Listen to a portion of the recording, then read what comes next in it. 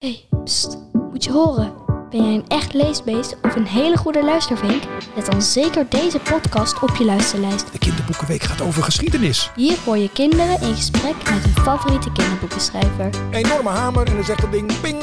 Ze praten over kinderboeken. Een boek schrijven over de geschiedenis van de slavernij. Hoe leuk lezen wel niet is? Dat had ik ook gelezen in het boek. Je hoort het laatste nieuws over lezen en welke kinderboeken je echt gelezen moet hebben. Leesbeesten en luistervinken, de Kinderboekenpodcast. Welkom bij aflevering 4 van Leesbeesten en Luistervinken. Deze keer vanaf een live locatie. De studio staat in Tilburg in een enorm gebouw. Het is een hal, waar ook een biep zit. De Lokhal. Het mooiste gebouw van de wereld. Ze hebben er zelfs een prijs mee gewonnen. Wat staat er op het programma vandaag? We hebben een gesprek met Arend van Dam. Hij is kinderboekenschrijver. Hoe kan het ook anders? En hij is nu bezig met het Kinderboekenweekgeschenk dat je in oktober gratis kunt kijken als je een boek koopt. We gaan hem eens vragen hoe ver hij daarmee is. En natuurlijk is er ook weer de boekenkast top 5. Welkom meneer Van Dam bij Leesbeesten en Luistervinken. Goedemiddag. Bent u wel eens eerder in zo'n mooie bibliotheek geweest? Ja, ik woon in Breda. En daar stond in de krant een reportage over de bouw van de Lokhal. En ik was wel zo nieuwsgierig dat toen hij af was, ben ik ook meteen komen kijken. En ik ben het helemaal met jou eens. Het is het mooiste gebouw van de wereld. U mag dit jaar het Kinderboekenweekgeschenk schrijven. Wat vindt u van het thema dit jaar? Ja, fantastisch natuurlijk. Ja, geschiedenis. Bijna al mijn boeken gaan wel over geschiedenis. Dus dat is wat ik het liefste doe. Dus ik had ook al ergens in oktober begon een beetje zo geheimzinnig gefluister. Heb je het gehoord? De Kinderboekenweek gaat over geschiedenis. En sommige mensen gingen nog een stapje verder. Die zeiden van, hebben ze jou al gevraagd? Ze gaan jou vast vragen voor het Kinderboekenweekgeschenk. Maar ik werd niet gevraagd. Tot 1 november werd ik in een vergaderingetje gelokt in Amsterdam. En we zaten zo wat te praten over tekeningen en de tekst. Die paste niet bij elkaar, wat soms gebeurt. En toen stond er ineens iemand voor me met een bos bloemen, een fles champagne, een taart, een fotograaf. Meneer Van Dam, we gaan u een vraag stellen. Wilt u het Kinderboekenweekgeschenk schrijven? Ik zei meteen, ja, graag. Het moet wel meteen heel goed worden. Kijk, een gewoon boek. Nou, laten we een gewoon boek nemen. Iemand in het bijzonder. Met allemaal verhalen over vrouwen. Daar zijn er denk ik 4000 van gemaakt. Daar ben ik al heel blij mee. Dat is al veel. Veel toch? Ja. Kinderboekenweekgeschenk. Ik denk dat het rond de 300.000 zal worden. Mag u al zeggen wat de titel van het boek wordt? Ja. Niemand kan het zien natuurlijk, maar ik ga hem ophouden. De diamant van Banjar Masin. Banjar Masin, de diamant van Banjar Masin. Dat is één van de verhalen uit het geschenk. En de diamant van Banjar Masin kun je zien in het Rijksmuseum. En hij is gestolen. Oh. Ja, hij ligt er nog wel. Maar hij was gestolen uit Indonesië. Ja, de mensen daar die hadden ruzie met elkaar. En toen dachten de Nederlanders, die waren daar toch al een beetje de baas gaan spelen. En handel drijven met peperkorrels en zo. En toen zeiden ze, als jullie toch ruzie maken, nou, dit land is voortaan van ons. Alle spullen ook. Sultan wordt opgeheven, paleisje wordt afgebroken. En nu ligt die diamant in het Rijksmuseum. En het verhaaltje eindigt ook een beetje met de vraag, wat vindt iedereen ervan? Moet hij daar gewoon blijven? In een vitrine met een bordje erbij. Staat eronder roofkunst. Zou ik zeggen, als hij dan toch geroofd is, breng hem terug. Ja. Ja, dat is nog maar één van de verhalen. De tekeningen zijn van Anne Stalinsky. De Bromvliegzwaan was haar eerste kinderboek. En ze kreeg er meteen een zilveren penseel voor. Dan ben je wel goed. Ja, dan ben je wel goed, toch? Dus toen dachten we met z'n allen, nou, Anne Stalinsky mag ook het Kinderboekenweekgeschenk illustreren. Ja, nou ja, kijk, ik ga het niet allemaal laten zien. Zie je het hier, tekeningen, tekst. Ja, het is nog maar gewoon even losse blaadjes. U heeft een zilveren griffel gewonnen met een boek dat nu best actueel is. De reis van Sintax Bosselman. Wat is eigenlijk een zilveren griffel? En kunt u kort vertellen waar het boek over gaat? Een griffel kon je vroeger mee schrijven. Dat is gemaakt van leisteen. Nu zit dat in een zilveren kokertje. Met een mooie inscriptie. Zilveren griffel, reis van Sintax Bosselman. En dat zit dan in een soort glazen kistje. Je hebt zilveren griffels en dan vaak zijn dat er een stuk of 10, 11, 12. En dan wordt één griffel dan nog goud. Dat wordt dan de gouden griffel. Waar gaat de reis van Sintax Bosselman over? Ik wilde heel graag een boek schrijven over de geschiedenis van de slavernij. Waarom ging Nederland toen meedoen met het handelen in mensen? En wat hadden die voor mensen voor leven? Nou, die hadden dus geen leven. En ik dacht, hoe leg ik dat uit? Wie wordt mijn hoofdpersoon? Wie gaat het verhaal vertellen en waar speelt het zich af? En toen kwam ik in een boek, in mijn eigen kast, een verhaaltje tegen over een tentoonstelling. Dat had ik ook gelezen in Ja? een boek. Ja, ik ook. Het was een tentoonstelling in Amsterdam, 1883, wereldtentoonstelling. Nou, iedereen ging van alles tentoonstellen. De nieuwste trein, de allereerste telefoon. En wat deed Nederland ook? Die ging mensen tentoonstellen. Ze hadden er 27 gehaald uit Suriname. Hadden ze met een schip naar Nederland laten komen. En op het Museumplein in Amsterdam woonden ze in een tent. Een half jaar lang.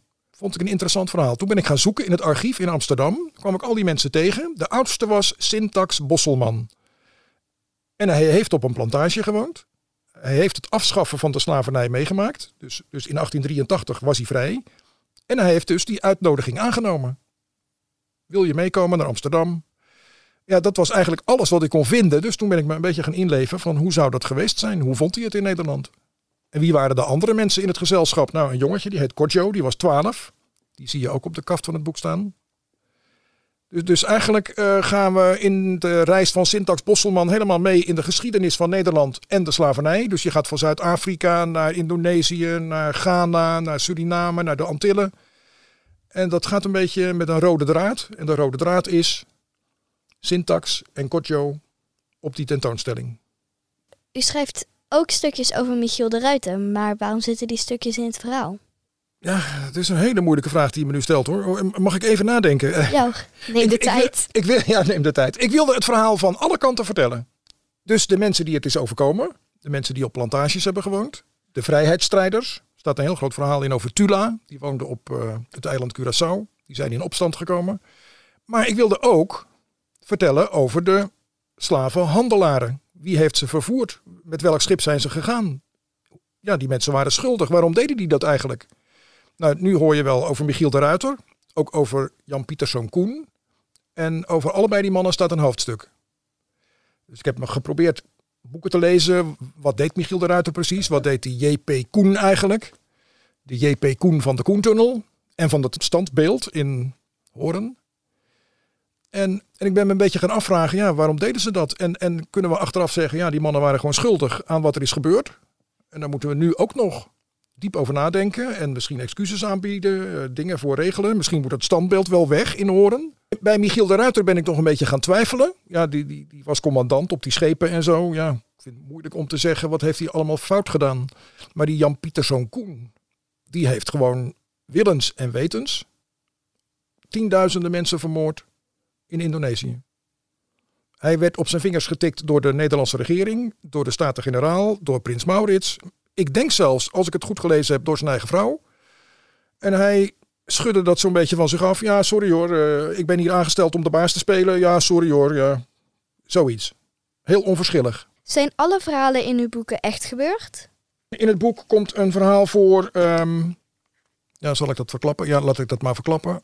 Heb je ooit gehoord van Hendrik Jut? Nope. Ga een keer naar de kermis, dan kun je de kop van Jut op zijn kop slaan. De kop van Jut. Weet je wel? Enorme hamer en dan zegt dat ding ping. Wie was Jut? Geen idee. Ja, dat staat in het kinderboekenweekgeschenk. Ik heb daar van alles over gelezen, over Hendrik Jut. En dan is mijn regel, alles wat je niet te weten kunt komen, mag je er zelf bij verzinnen. Kijk, ik moet er wel een pratende man van maken. En die man die had een vrouw en daar had hij plannetjes mee gemaakt. Ze hadden ontdekt dat een hele rijke weduwe heel veel geld had. En toen hadden ze samen bedacht, nou, dat is heus niet zo erg om het af te pakken. Wij hebben ook recht op een mooi leven, hadden ze samen bedacht. Dus ja, snap je al hoe die mensen denken en praten? Dat bedenk ik er zelf bij. Had u niet eigenlijk dan geschiedenisleraar willen worden? Ik denk niet dat ik daar geschikt voor ben. Misschien wel een uurtje, maar niet elke week 2 uur geschiedenis. Maar misschien ben ik eigenlijk wel een beetje een geschiedenisleraar. Maar dan niet in de klas, maar gewoon achter mijn eigen schrijftafeltje. En dan schrijf ik boeken die juffen en meesters en opa's en oma's kunnen gebruiken om kinderen iets te leren. Vindt u dat er genoeg gehoor gelezen wordt in de klas? Nee. Ik ook niet. Nee, jij ook niet? Nee, bij ons wordt er bijna nooit voor gelezen. Bijna in de nooit klas. meer? Nee. Houdt de juf of de meester niet van voorlezen? Of? Nou, toen een stagiaire van ons, die heeft wel eens geprobeerd om een boek voor te lezen. Maar onze klasgenoten kunnen daar de aandacht blijkbaar niet bij houden. Die gaan er allemaal doorheen kletsen. Dus. Oei, ja, dat is lastig, ja. Ja, nee, maar het is natuurlijk wel heel belangrijk dat juffen en meesters voorlezen. Het geeft een rustmomentje in de klas. Je kunt het daarna bespreken en heb je gemeenschappelijk iets meegemaakt en daar weer over praten. Dus ja, ik vind voorlezen wel heel belangrijk. Je kunt kinderen aanmoedigen, je leest een stukje voor en misschien gaan ze dan dat boek wel thuis lezen. Las u vroeger zelf veel boeken en welk boek was dan uw favoriet? Ja, ik denk wel dat ik behoorlijk wat las. Als ik nu een lievelingsboek moet aanwijzen, dan denk ik dat het wordt Alleen op de wereld. Hector Malot is denk ik de schrijver. Maar de hoofdpersoon Remy die is dus op reis en alleen en die komt mensen tegen. En je weet wel, hij is alleen, hij heeft geen ouders. Die heb ik ook gelezen. Oh kijk, ik ging me zo inleven in dat verhaal, dat ik zat dan op de bank thuis te lezen. En er waren mijn ouders, die zaten daar aan de tafel iets te bespreken. En het ging zo ver dat ik even dacht, was ik maar een wees. Had ik maar geen ouders. Dan kon ik ze gaan zoeken. Dan ging ik ook op reis door de wereld, net zolang tot ik ze vond. En toen liep het goed af, dat boek. Nou, toen heb ik ook echt zitten janken. Leest u zelf nu nog wel eens een kinderboek? Ik heb bijvoorbeeld net gekocht De Dappere Ridster van Janneke Schotveld. Die ken ik. Ja, sterker nog, ze is nu hier in het gebouw. Ik kwam haar tegen. Ja, De Dappere Ridster, ja. Dat verhaal zit in een ander boek. Zit het in het kattenmannetje of in dat andere boek met hele nieuwe sprookjes? Het kattenmannetje. De andere is van Kikkerbilletjes van de Koning. Ja, Kikkerbilletjes van de Koning. Zou u misschien een stukje willen voorlezen uit een van uw boeken? Nou zit ik hier toevallig dus op schoot met dat hele stapeltje papier, wat dus later een kinderboekenweekgeschenk moet worden. Ja, iemand die de laatste tijd wel in het nieuws is, die heet Anton de Kom. Ja, dan ga ik daar een heel klein stukje... Ken ik niet. Ja, ik lees het je voor. Judith was 13 toen haar vader Anton op een dag niet voor het ingaan van de avondklok thuis kwam. Maak je maar niet ongerust hoor, zei haar moeder. Hij zal wel bij iemand logeren. Judith probeerde te slapen. Dat lukte slecht. Haar vader zat bij het verzet.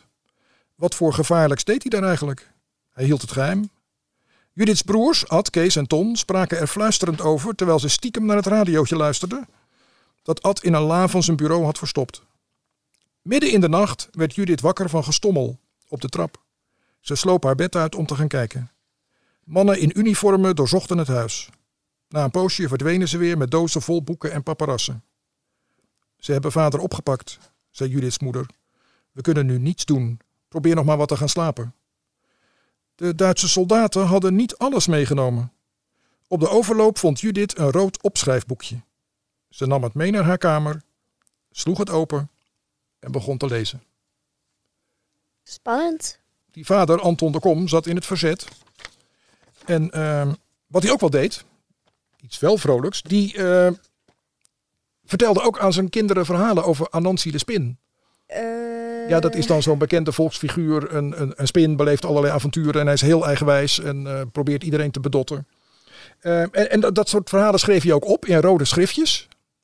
En ik heb toestemming van de familie, van die Judith de Kom gekregen, om die schriftjes in te kijken.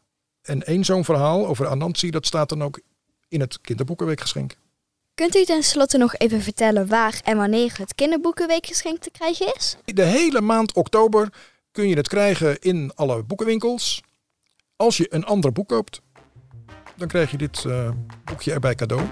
Fijn dat u tijd voor ons vrij wilde maken en bedankt voor uw uitgebreide antwoorden. We gaan uw boek straks zeker lezen. Oké, ik vond het ook heel gezellig. Dankjewel voor jullie goede vragen. Was superleuk. Ja, ik vond het ook heel leuk. Aan tafel een schrijver die niet alleen verhalen schrijft, maar ook gedichten en zelfs theatermaker is. Frank van Pamelen. Hoi Frank. Hallo. Leuk dat je te gast wil zijn in Leesbeesten en Luistervinken. Ja, leuk om erbij te zijn. Je hebt heel veel kinderboeken geschreven, toch? Ja, nou heel veel. Wel, ja, redelijk wat. Voor verschillende leeftijden en verhalen en gedichtjes en ja, van alles wat eigenlijk, ja. Las je als kind ook veel boeken dan? Ja, ik heb heel veel gelezen. En ik kom uit een klein plaatsje in Zeeland en daar hadden we een klein bibliotheekje. En ik heb die hele bibliotheek leeggelezen. Ik heb alles wat ze hadden, wilde ik lezen. Altijd. Wat was je lievelingsboek? Mijn lievelingsboek? Er is wel één boek dat ik gelezen heb toen ik op de basisschool zat. En dat heb ik later op de middelbare school nog een keer gelezen. En toen ik ging studeren nog een keer gelezen. En later heb ik de film gezien. En iedere keer zag ik er weer iets nieuws in. En dat vind ik dan leuk aan boeken. En dat was Alice in Wonderland. Dat is iedere keer als ik dat las of zag, dan ontdekte ik weer wat nieuws. En dat vond ik erg leuk. Die Dus film heb ik ook boek. gezien. Ik ook. Heb je het boek gelezen? Nee. Nog veel leuker. Veel ook leuker. niet. Ja, de film was ook heel mooi hoor. De film was heel mooi. Maar het boek is echt geweldig. Je bent niet alleen schrijver en dichter, je maakt ook theater. Ja. Als je echt moest kiezen, wat doe je dan het liefst? Oh, dat vind ik moeilijk. Ik vind juist de combinatie vind ik heel leuk. Om op het podium te staan en om thuis aan iets te knutselen. Dus ja, het is een beetje flauw, maar ik durf eigenlijk niet te kiezen. Mag het ook allebei? Dat mag. Vooruit dan. Oh, nou vooruit. Dankjewel. We zagen dat je ooit een gedicht hebt geschreven met de titel Langste gedicht van de wereld. Ja, Hoe is dat gedicht ontstaan? dat was een project, dat was in 2009. Dat was een soort feestjaar. En ik dacht, dan moet ik iets bijzonders doen met de basisschool. En toen dacht ik van, laten we nou een gedicht maken van 2009 meter. Dus meer dan 2 kilometer lang gedicht. Dat hebben we geprobeerd. Dus al die kinderen hebben zelf een gedicht gemaakt. En daar heb ik workshops gegeven en zo. En op de achterkant van het gedicht stond dan een letter. En dan draaiden ze dat gedicht om. En dan stond er een heel lang gedicht van 2009 letters. Elk letter een ander kind. En zo werd het langste gedicht van de wereld. En daar hadden ze zelf dus aan meegeschreven ook. Wat is jouw favoriete gedichtenbundel voor kinderen? Daar heb ik mij een beetje op voorbereid. Ik vind dit een leuk boek. Kijk, dit. Dat is Ik zoek een woord. En dat is een soort verzamelboek. Verzameld door Hans en Monique Hagen. Die zelf ook geweldige gedichten hebben geschreven. En dit staat vol met gedichten die ook over taal gaan. En dat zijn hele leuke, grappige, ontroerende, vrolijke, soms wat trieste gedichten. Maar dit, Ik zoek een woord, vind ik een heel mooi verzamelboekje met gedichten. Over welk onderwerp zou je nog wel eens een kinderboek willen schrijven? Oh, nou weet je wat het is? Het leek mij heel leuk om rond een actueel thema, bijvoorbeeld het klimaatprobleem bijvoorbeeld, hè, om daar een keer iets mee te doen en daar een verhaal over te schrijven. En het grappige is dat ik niet zo lang geleden die kans heb gekregen en dat verhaal is er nu dus. Dus het is nog niet klaar, maar het verschijnt binnenkort. En tenslotte, welke tip zou u geven aan kinderen die zelf graag schrijver willen worden? Nou, weet je wat het is? Ik heb mijn eerste verhaaltjes een beetje geschreven toen ik een jaar of 10 was, denk ik. Dan schreef ik gewoon op wat ik meegemaakt had. En daar hoefde ik aan niemand te laten lezen. Dat was echt voor mezelf. Dat durfde ik ook niet eens aan iemand te laten lezen. Maar zo leer je wel een beetje schrijven. Dus wat ik als tip mee wil geven is gewoon beginnen. Gewoon gaan schrijven, veel doen. En dan kom je er vanzelf achter, oh ja, misschien moet ik dat de volgende keer iets korter doen. Of hé, dat is een leuke vorm, misschien kan ik dat nog een keer proberen. Of gewoon veel doen. En niet bang zijn om als je een leeg scherm ziet of een leeg stuk papier, dan denk je van, oh, wat wordt mijn eerste regel? En soms dan blijf je daar dagen over nadenken, maar daar komt er niks. Gewoon beginnen en gewoon doen. En dan, als je het vaak doet, dan leer je vanzelf beter schrijven. Dus dat is dan mijn tip. Nou, dankjewel Frank. Ja, graag gedaan. Leuke Yes. vragen. Superleuk dat je bij ons te gast zou zijn. Graag gedaan.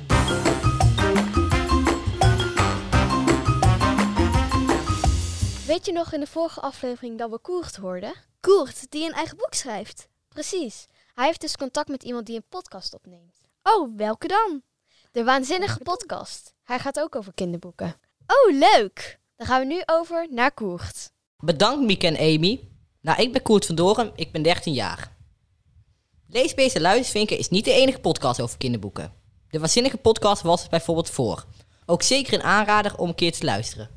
Marija Ravelli kan ons er van alles over vertellen. Welkom Marija. Hallo, hoi. Wij zijn de podcast Leesbeest en Luistervinken gestart omdat we vinden dat alle kinderen moeten weten hoe leuk lezen is. Wie zit er achter de Waanzinnige podcast en waarom is de lees gestart? Ik heb deze podcast samen met Maya Shamir bedacht. Wij zijn vriendinnen en onze kinderen die zitten bij elkaar in de klas. En zij beginnen dan net met lezen. Afgelopen jaar zaten ze in groep 4. Ze vinden dat superleuk, maar toch vinden ze het best wel lastig om steeds weer een goed boek te vinden dat bij ze past. Dus ik ga wel eens met leuke boeken langs de klassen op hun basisschool. En als ik dan enthousiast over een boek vertel, dan wil meer dan de helft van de klas het lezen. Ik zei tegen Maya van ja, wat zal er gebeuren als kinderen elkaar die boekentips geven? En toen werd zij helemaal enthousiast. Toen zei ze, ja, dit is gewoon een onwijs goed idee voor een podcast. En dan kan je die tip van 1 kind delen met alle kinderen in heel Nederland. Ja, zo gezegd, zo gedaan. We zijn meteen aan de slag gegaan. Oké. Nou, wat kunnen we eigenlijk allemaal horen in de podcast? En voor wie maken jullie het eigenlijk? Het zijn eigenlijk 2 vragen. De eerste, wat kan je horen? Het is een hele korte, vrolijke podcast, vol met gekke geluidjes en met muziek. Er is steeds 1 kind aan het woord en die vertelt over het boek. En we lezen een stukje voor. Voor wie we het maken, het is, elke reeks heeft minimaal 8 afleveringen, dus 8 kinderen en 8 boekentips. En dat doen we wel bewust. Zo heb je namelijk steeds voor 1 klas en dus 1 leeftijdscategorie heel veel boeken om uit te kiezen. En dat vinden wij wel belangrijk, dat je veel keuze hebt. Nou, ik heb een stukje uitgekozen van je podcast die ik wel heel leuk vond. We gaan het hebben over dat boek dat jij daar in je handen hebt. En waarom vind je dat boek leuk? Omdat ik hou van popcorn. Waar gaat het eigenlijk over? Een meisje die steeds groter wordt in de oven. En een meisje heet Elise, de hoofdspeler in dit verhaal. En dan koopt zij een pak. En daarin zit een korrel die steeds groter en groter wordt. Totdat hij bijna net zo groot als een aardappel is. En 2 armpjes en benen krijgt. En ook een neus, een mond, 2 ogen. En het is een heel ondeugend yogi. Maar waarom hebben jullie eigenlijk voor gekozen om met allerlei geluidjes te werken? Ik ging ervan uit, want ik had het natuurlijk in het begin nog op geen enkel kind getest. Maar ik ging ervan uit dat kinderen dat leuk vinden. En dat blijkt ook wel, want we hebben dit was de allereerste podcast die we maakten met Levi. En het is trouwens heel leuk om weer terug te horen, want ik luister ze zelf niet elke dag. We hebben aan de juf gevraagd met de klas waar we deze podcast ook maakten van, is het niet te veel? Heel veel volwassenen die gaven als feedback van, kan het niet wat minder? Want het is zo ontzettend chaotisch en druk. Maar de juf van die klas die zei van, dit werkt echt perfect, want kinderen zijn gewoon continu afgeleid. En op het moment dat je zo'n geluidje hebt, dan zijn ze weer helemaal bij de les. Je ziet ze ook vaak reageren en lachen en dan gaan ze met z'n allen ook op een liedje of zo, dan gaan ze met z'n allen staan ze zo te dansen. Dus het werkt. Kinderen vinden het leuk. De eerste reeks is gemaakt door groep 4. Komt er nog een tweede reeks? Ja, die is al in de maak. Ik ben vanmiddag de hele tijd bezig geweest met de eerste aflevering van de nieuwe reeks met groep 7. Ik kan wel wat verklappen. De eerste aflevering is van Aimee. Zij zit in groep 7 in Amstelveen. En zij vertelt over haar lievelingsboek Trobi. Of Trobi, volgens mij is het Trobi. En het is een boek van de kunstenaar Brian Elstak en Esther Duiskar. En het gaat over een magische wereld waarin mensenkinderen, schildpadden en vliegende panters naast elkaar leven. Op welke aflevering zijn jullie het meeste trots en waarom? Oh, ik vind dat heel lastig. Maar nu ik net die allereerste aflevering terug hoorde, dan denk ik wel van ja, dat was wel heel bijzonder. Dat je gewoon op basis van een eerste gesprekje met een kindje gaat pielen en knippen en plakken. Het is eigenlijk gewoon knutselen, podcast maken, superleuk. Ik zou het ook iedereen aanraden om te doen.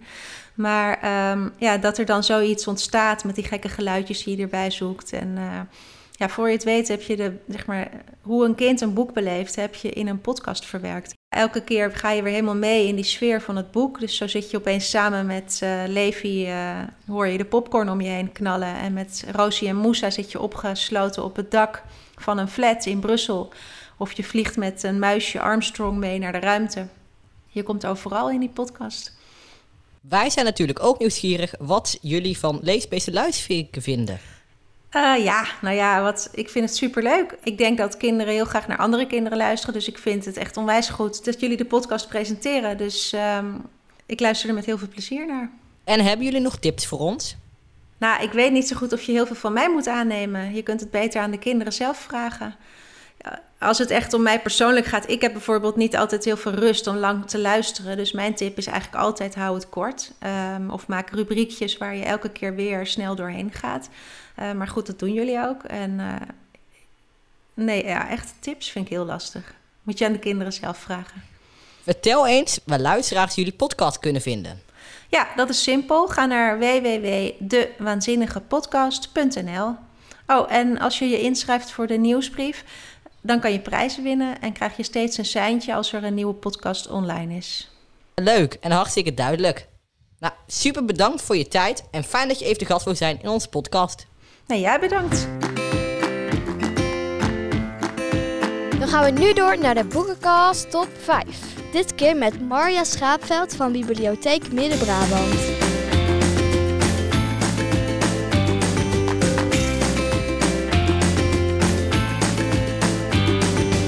Op nummer 5 staat... Uit elkaar van Bette Westra en Sylvia Wever. Het is een dichtbundel. We proberen altijd zoveel mogelijk kinderen zoveel mogelijk verschillende boeken te laten zien. En een dichtbundel hoort daar ook bij. En dit boek gaat over liefde. Mensen worden heel vaak verliefd op elkaar, gaan samenwonen, gaan trouwen. Maar soms gaat de liefde over een poosje weer over en besluiten mensen uit elkaar te gaan. En Sylvia Wever heeft een boek geschreven met allemaal gedichten die daarover gaan. En denk je, dat is echt allemaal heel zielig en heel verdrietig. Maar ze schrijft ook hele grappige gedichten daarover. Bijvoorbeeld over boze stiefmoeders. En ik ben zelf een stiefmoeder, maar ik ben geen boze stiefmoeder. Ik zal even het gedichtje lezen. In sprookjes zijn stiefmoeders loeders. Maar wij hebben aardige moeders. Geen dure madammen die drenzen en drammen. Geniepige krengen die ongeluk brengen. Of valse mevrouwen die snibben en snauwen. Al zijn ze soms boos en al heten ze stief. De onze zijn aardig en vrolijk en lief. Leuk gedicht, superleuk. Ja. En op nummer 4 staat... De avonturen van de dappere ridster van Janneke Schotveld met illustraties van Julia Praagman. Het leuke was dat ze net in de bibliotheek waren. Ze zijn de hele week hier in de bibliotheek om een boek te schrijven. En ze hebben net voorgelezen uit dit boek De Dappere Ridster. Nou ging het in het gedichtje wat ik net las over boze stiefmoeders in sprookjes. Nou, Janneke Schotveld die schrijft ook sprookjes. En dit boek, het is haar nieuwste boek. Ja, het is eigenlijk ook een beetje een soort sprookjesfiguur, de dappere ridster. Het gaat over een meisje in een harnas en ze rijdt niet paard, maar ze zit op een fiets. Kan in 4 minuten de band wisselen, dat is heel knap. Echt, maar dat moet je wel kunnen als je een ridster bent. En ze heeft een houten zwaard en ze redt iedereen. En het is gewoon een heel erg grappig boek. Dus ik kan het alleen maar aanraden. Het is een beetje een makkelijk boek, dat wel. Maar ja, dat mag ook. Hè? Ik bedoel, we hebben makkelijke en moeilijke boeken. En dit is een wat makkelijker, maar superleuk boek. De Dappere Ridster. En op nummer 3 staat...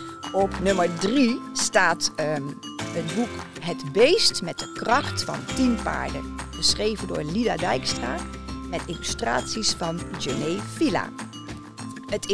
Dit is weer een wat moeilijker boek.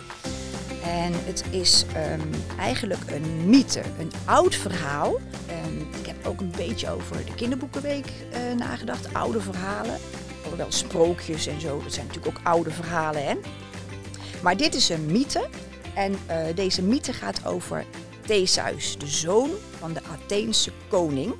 En iedere 9 jaar dan worden er 14 jongeren als offer neergelaten. Dan moeten ze een labyrint, een doolhof in.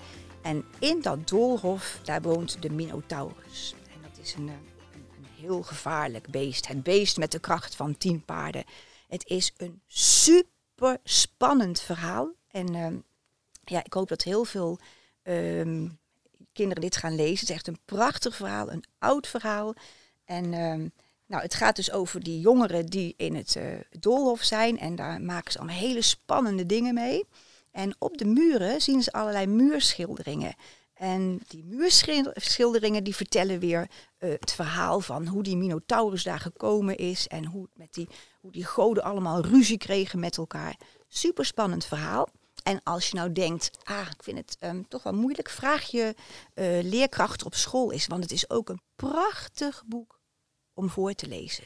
En dus als je lekker gaat luisteren om voorgelezen te worden. En op nummer 2 staat? Op nummer 2 staat weer een heel ander boek. Want ik zei net al, ik probeer kinderen zoveel mogelijk verschillende boeken te laten zien. Nou, dit boek is een zoekboek. Dan denk je, hallo, een zoekboek, dat is voor kleuters of zo. Nou, dit boek, Alfabet, echt niet. Het heet, ik zeg het al, Alfabet en het is getekend door Charlotte Lematon. En op iedere bladzijde staan allemaal tekeningen. Het is één grote tekening met allemaal dingetjes die met de eerste bladzijde met de letter A beginnen en de tweede met de letter B. Maar niet zomaar van aap, nee, of beer of zo. Dat is natuurlijk wel heel eenvoudig. Maar er staan hele bijzondere kleine tekeningetjes. De A van achtbaan met een ambulance die over de achtbaan race. En bij de C, die is in een cirkel getekend. En daar staan bijvoorbeeld als ik het heb over oude verhalen en mythen. Er staat weer een tekeningetje van een cycloop getekend. Dat is zo'n heel eng monster. Ik zie jullie knikken. Met 1 oog. Nou, dat staat hier weer in. En een centaur, dat is ook zo'n half mens, half dier, heeft ze daar weer in getekend. Het is echt een prachtig boek. En weet je wat nou zo leuk is? Je kunt de app downloaden.